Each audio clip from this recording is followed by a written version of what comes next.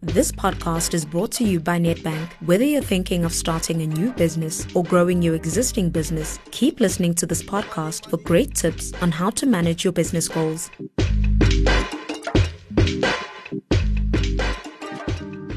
Welcome to the Essential Guide for Small Business Owners podcast, brought to you by Nedbank. My name is Leo Gabazo of the Business Day and Financial Mail. I am joined in studio by Thane Niemand, who is a finance and business advisor and wrote the Essential Guide for Small Business Owners, which is available for download right now on nedbank.co.za under the Small Business tab. Thane, how are you? I'm very well, thank you, Madiba. Good to be with you. Can you give us just a little bit about you? Thanks, Madiba. Yeah, I'm a small business owner and I've been involved with small business for nearly 30 years.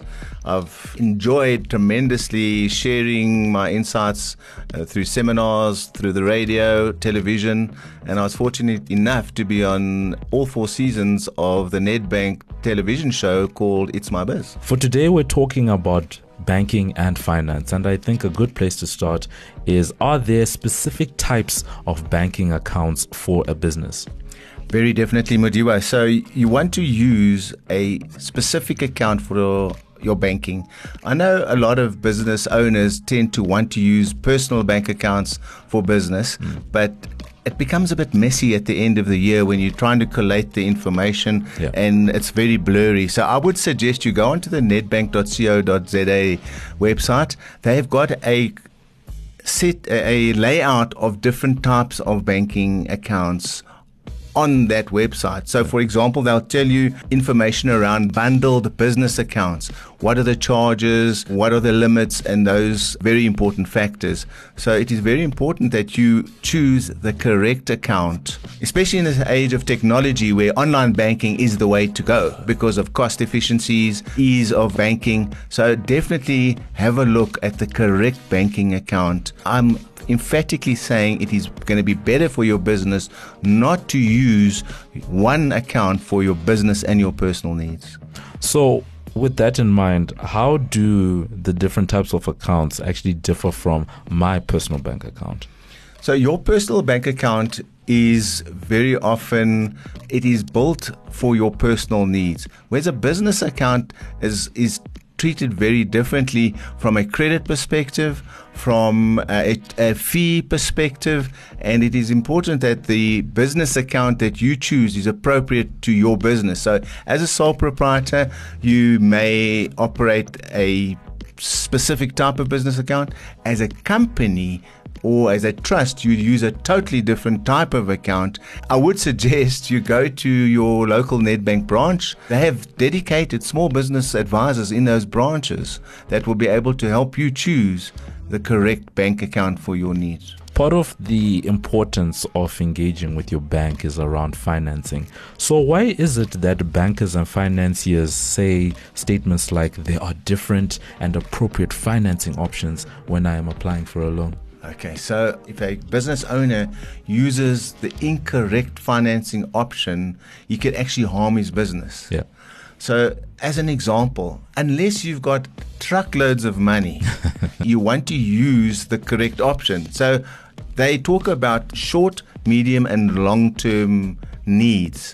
So for example, you're never going to go and buy a house or a factory using a bank overdraft. Because it just doesn't make any sense. The interest rates are slightly higher. Your cash flow will be in a severe state of distress. And by the same token, you're not going to want to use your mortgage bond to buy a bakkie. Because if you're going to buy a vehicle over 20 years, the interest that you pay is going to be exceptionally high, even though your monthly repayments will be low. And vice versa. So you want to have short term is normally banking options like overdrafts, credit cards. Medium term would be if you want to buy a vehicle or computers, and long term financing options would be if you want to buy assets that last for a longer time. Now remember, in the accounting world, a year is a long time. So the best person to talk to there again would be your small business advisor, and of course, go to the guide. Yeah. It's all put out there for you in black and white and easy to read. Now, following on from that, what actually influences bankers and financiers when they're deciding whether or not to grant financing or assistance? That is such a good question, and it's a question that I get asked often. And I will get this comment. Thane, I've got a farm. The farm is worth 5 million rand, and the bank won't lend me 1 million rand. What's the problem? The short answer, Madiwa, is that the banks are in the business of lending money. Now, the money that they lend is not necessarily their own money. Yeah. It could be your money. It could be the shareholders' money. Yeah. It could be other sources of funding that they get. So they have to be careful to whom they can actually lend out their money. They have to be sure that they can get the money back. They want you to pay the loan. They don't want to take your farm. So what they will look at are three very important things. There's a host of other options, but for the purposes of our chat today, there are creditworthiness, very important. Cash flow, vital. And of course, do you have security? Can you provide security? So if there is a situation where you aren't able to meet your monthly repayments, the financing institution can access some other asset in order to settle that loan. But there are other considerations, but I find those three are incredibly important. On the point of creditworthiness, how do I know, or how does someone know that they are actually creditworthy? You have a credit score. Yeah. So what your credit score is an indication of how you manage your money.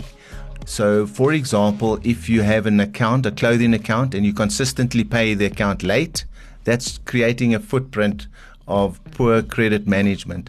And you can, as a consumer, once a year at least, go onto various websites and check your own credit score.